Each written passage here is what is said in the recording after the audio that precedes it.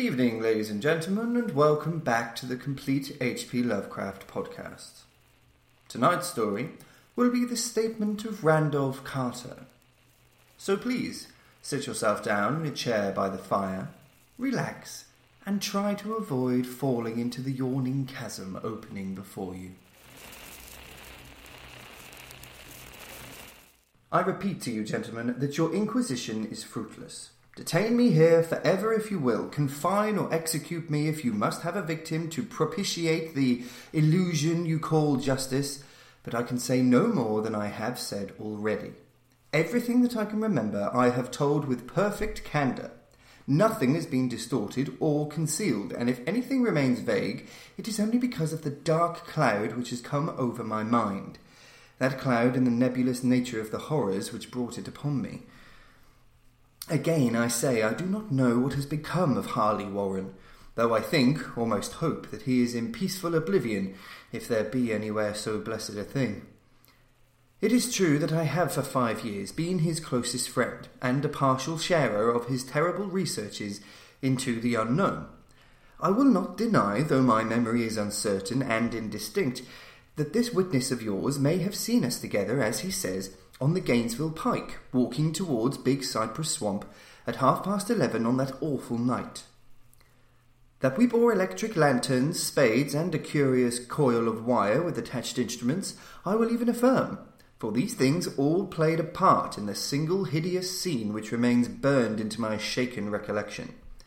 But of what followed, and of the reason I was found alone and dazed on the edge of the swamp next morning, I must insist that I know nothing save what I have told you over and over again.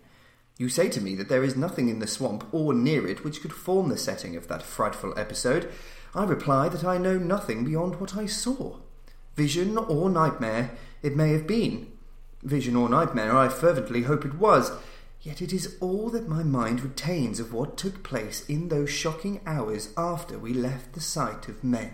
And why Harley Warren did not return, he or his shade, or some nameless thing I cannot describe, alone can tell. As I have said before, the weird studies of Harley Warren were well known to me, and to some extent shared by me. Of his vast collection of strange, rare books on forbidden subjects, I have read all that are written in the languages of which I am master, but these are few as compared with those in languages I cannot understand. Most, I believe, are in Arabic, and the fiend-inspired book which brought on the end, the book which he carried in his pocket out of the world, was written in characters whose like I never saw elsewhere. Warren would never tell me just what was in that book. As to the nature of our studies, must I say again that I no longer retain full comprehension? It seems to me rather merciful that I do not, for they were terrible studies, which I pursued more through reluctant fascination than through actual inclination. Warren always dominated me, and sometimes I feared him. I remember how I shuddered at his facial expression on the night before the awful happening, when he talked so incessantly of his theory, why certain corpses never decay, but rest firm and fat in their tombs for 1,000 years. But I do not fear him now, for I suspect that he has known horrors beyond my ken. Now I fear for him.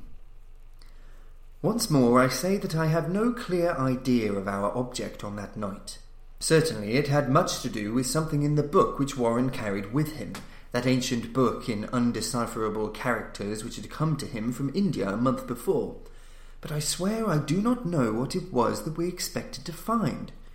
Your witness says he saw us at 11:30 on the Gainesville Pike, headed for Big Cypress Swamp. This is probably true, but I have no distinct memory of it. The picture seared into my soul is of one scene only, and the hour must have been long after midnight, for a waning crescent moon was high in the vaporous heavens. The place was an ancient cemetery, so ancient that I trembled at the manifold signs of immemorial years. It was in a deep, damp hollow, overgrown with rank grass, moss, and curious creeping weeds, and filled with a vague stench which my idle fancy associated absurdly with rotting stone. On every hand were the signs of neglect and decrepitude, and I seemed haunted by the notion that Warren and I were the first living creatures to invade the lethal silence of centuries. Over the valley's rim, a wan, waning crescent moon peered through the noisome vapours that seemed to emanate from unheard-of catacombs, and by its feeble, wavering beams I could distinguish a repellent array of antique slabs, urns, cenotaphs, and mausolean facades. All crumbling, moss-grown, and moisture-stained, and partly concealed by the gross luxuriance of the unhealthy vegetation.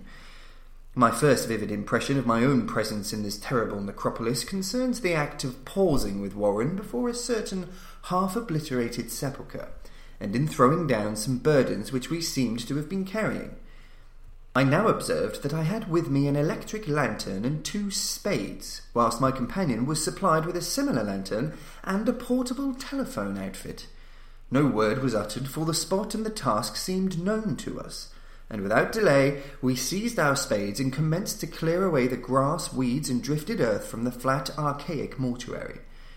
After uncovering the entire surface, which consisted of 3 immense granite slabs, we stepped back some distance to survey the carnal scene, and Warren appeared to make some mental calculations.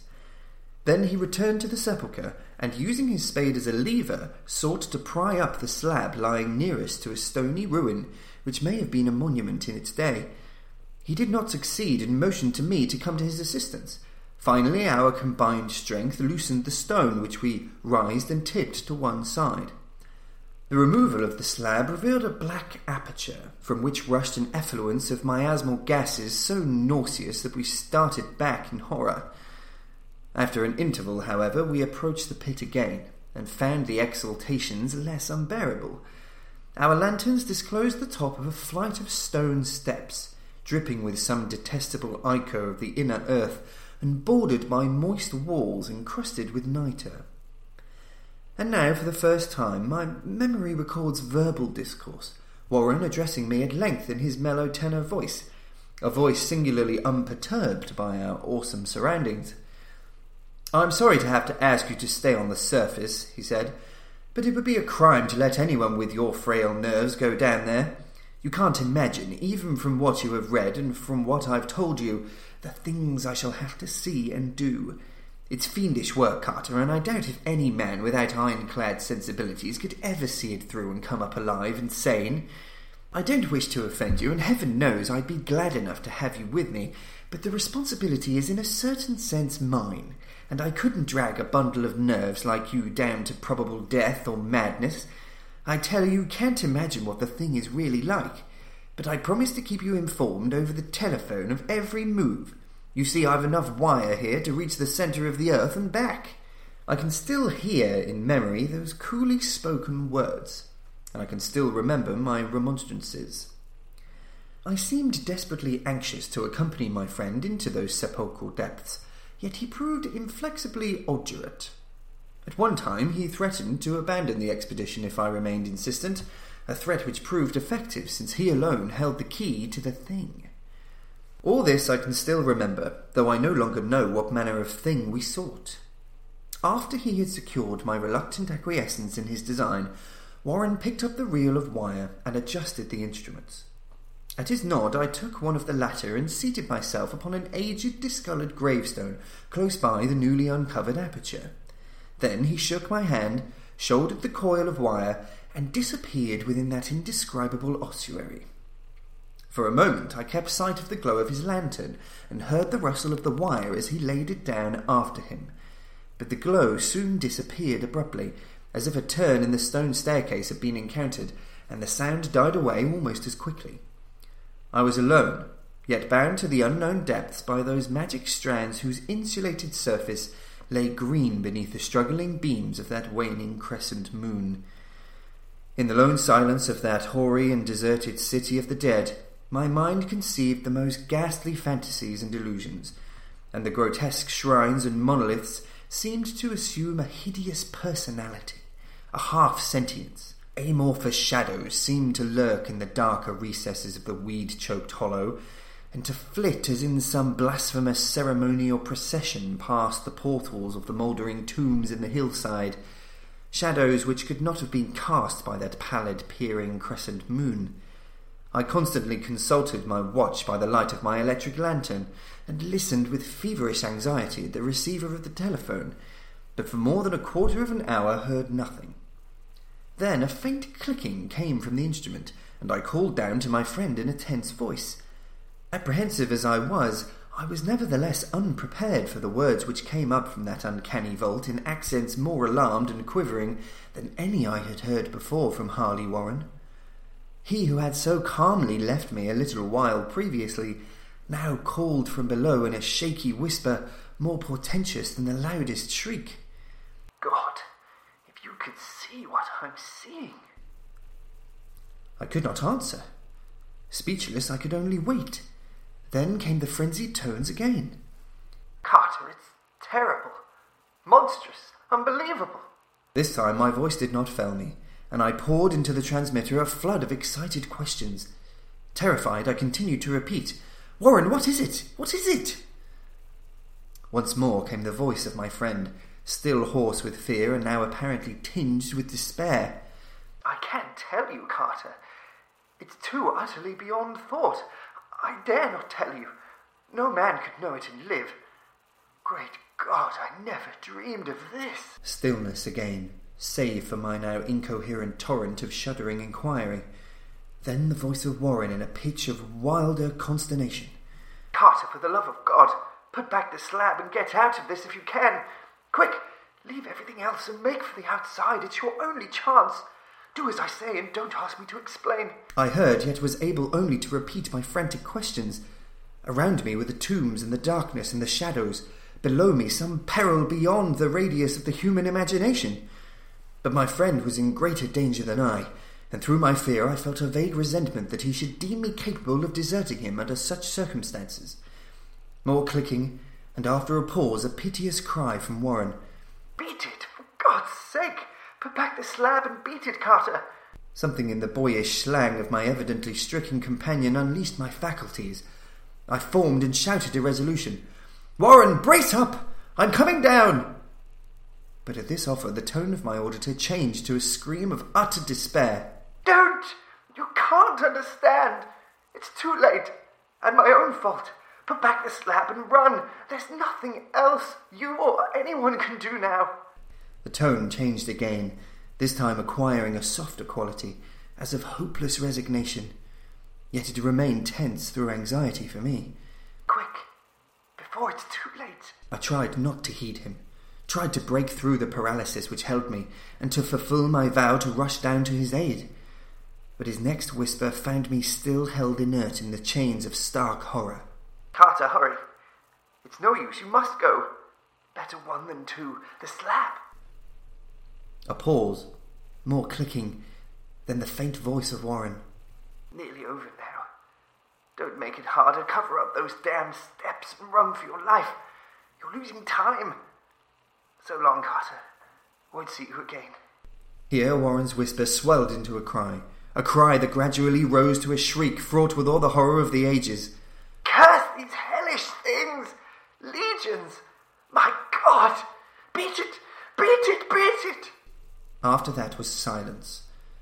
I know not how many interminable eons I sat stupefied, whispering, muttering, calling, screaming into that telephone. Over and over again through those eons I whispered and muttered, called, shouted and screamed, "Warren! Warren, answer me! Are you there?" And then there came to me the crowning horror of all, the unbelievable, unthinkable, almost unmentionable thing. I have said that eons seemed to elapse after Warren shrieked forth his last despairing warning, and that only my own cries now broke the hideous silence. But after a while there was a further clicking in the receiver, and I strained my ears to listen. Again I called down, "Warren, are you there?" And in answer heard the thing which has brought this cloud over my mind. I do not try, gentlemen, to account for that thing, that voice, nor can I venture to describe it in detail, since the first words took away my consciousness and created a mental blank which reaches to the time of my awakening in the hospital. Shall I say that the voice was deep, hollow, gelatinous, remote, unearthly, inhuman, disembodied? What shall I say? It was the end of my experience and is the end of my story. I heard it and knew no more. heard it as I sat petrified in that unknown cemetery in the hollow, amidst the crumbling stones and the falling tombs, the rank vegetation and the miasmal vapours. Heard it well up from the innermost depths of that damnable open sepulchre, as I watched amorphous necrophagous shadows dance beneath an accursed waning moon. And this is what it said. You fool. Warren is dead. That, ladies and gentlemen, brings us to the end of tonight's podcast. We hope you enjoyed it, and that you certainly don't have nightmares. Do join us next week, when our story will be The Terrible Old Man. Good evening.